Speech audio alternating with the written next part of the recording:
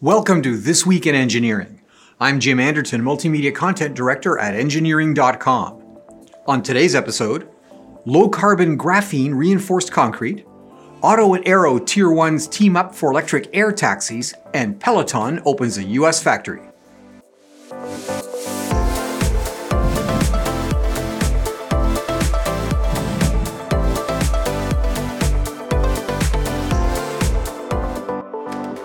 Today's episode is brought to you by Engineering.com, a globally trusted source for engineering content. Check out this and many other exclusive videos for the engineering professional found only on Engineering.com TV today. Are composites the future of concrete? A joint venture between the UK-based University of Manchester and alumni-led construction firm Nationwide Engineering is exploring that question with the world's first test of a graphene-enhanced concrete called Concretine. The test slab, the floor of a new gym, has been poured and the team reports high strength with no steel reinforcement. Depending on project size, Nationwide Engineering predicts a 10 to 20% cost savings for customers. Using small amounts of graphene functional filler, Concretine is 30% stronger pound for pound than the typical high-performance reinforced C30 grade concrete used for flooring applications for foot traffic. According to the university, there are climate impacts as well.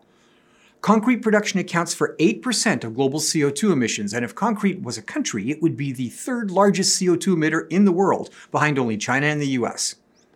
The graphene reinforcement acts not only mechanically, but also as a catalytic surface for the hydration reaction that's key to the setting of concrete mixes, and also enhancing the bond with the matrix that's essential for any good filled matrix composite.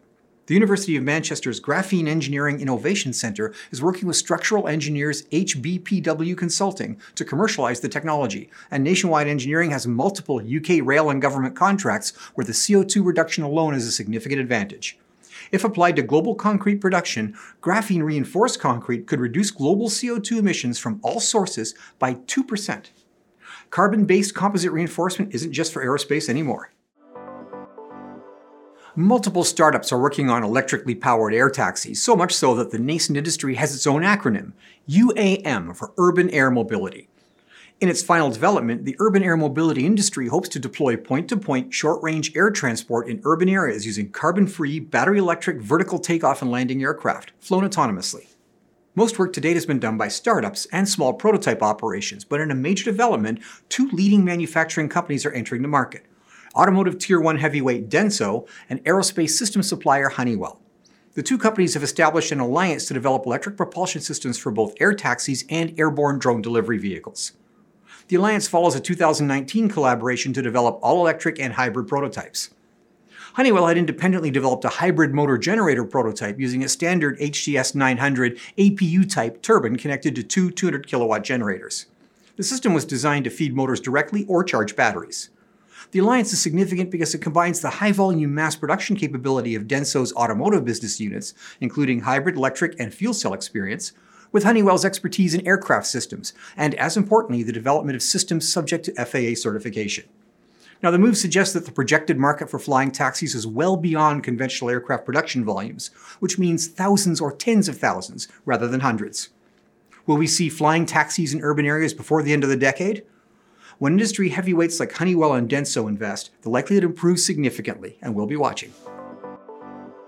With the COVID-19 pandemic causing widespread lockdowns, one industry that has seen meteoric growth has been the exercise equipment segment.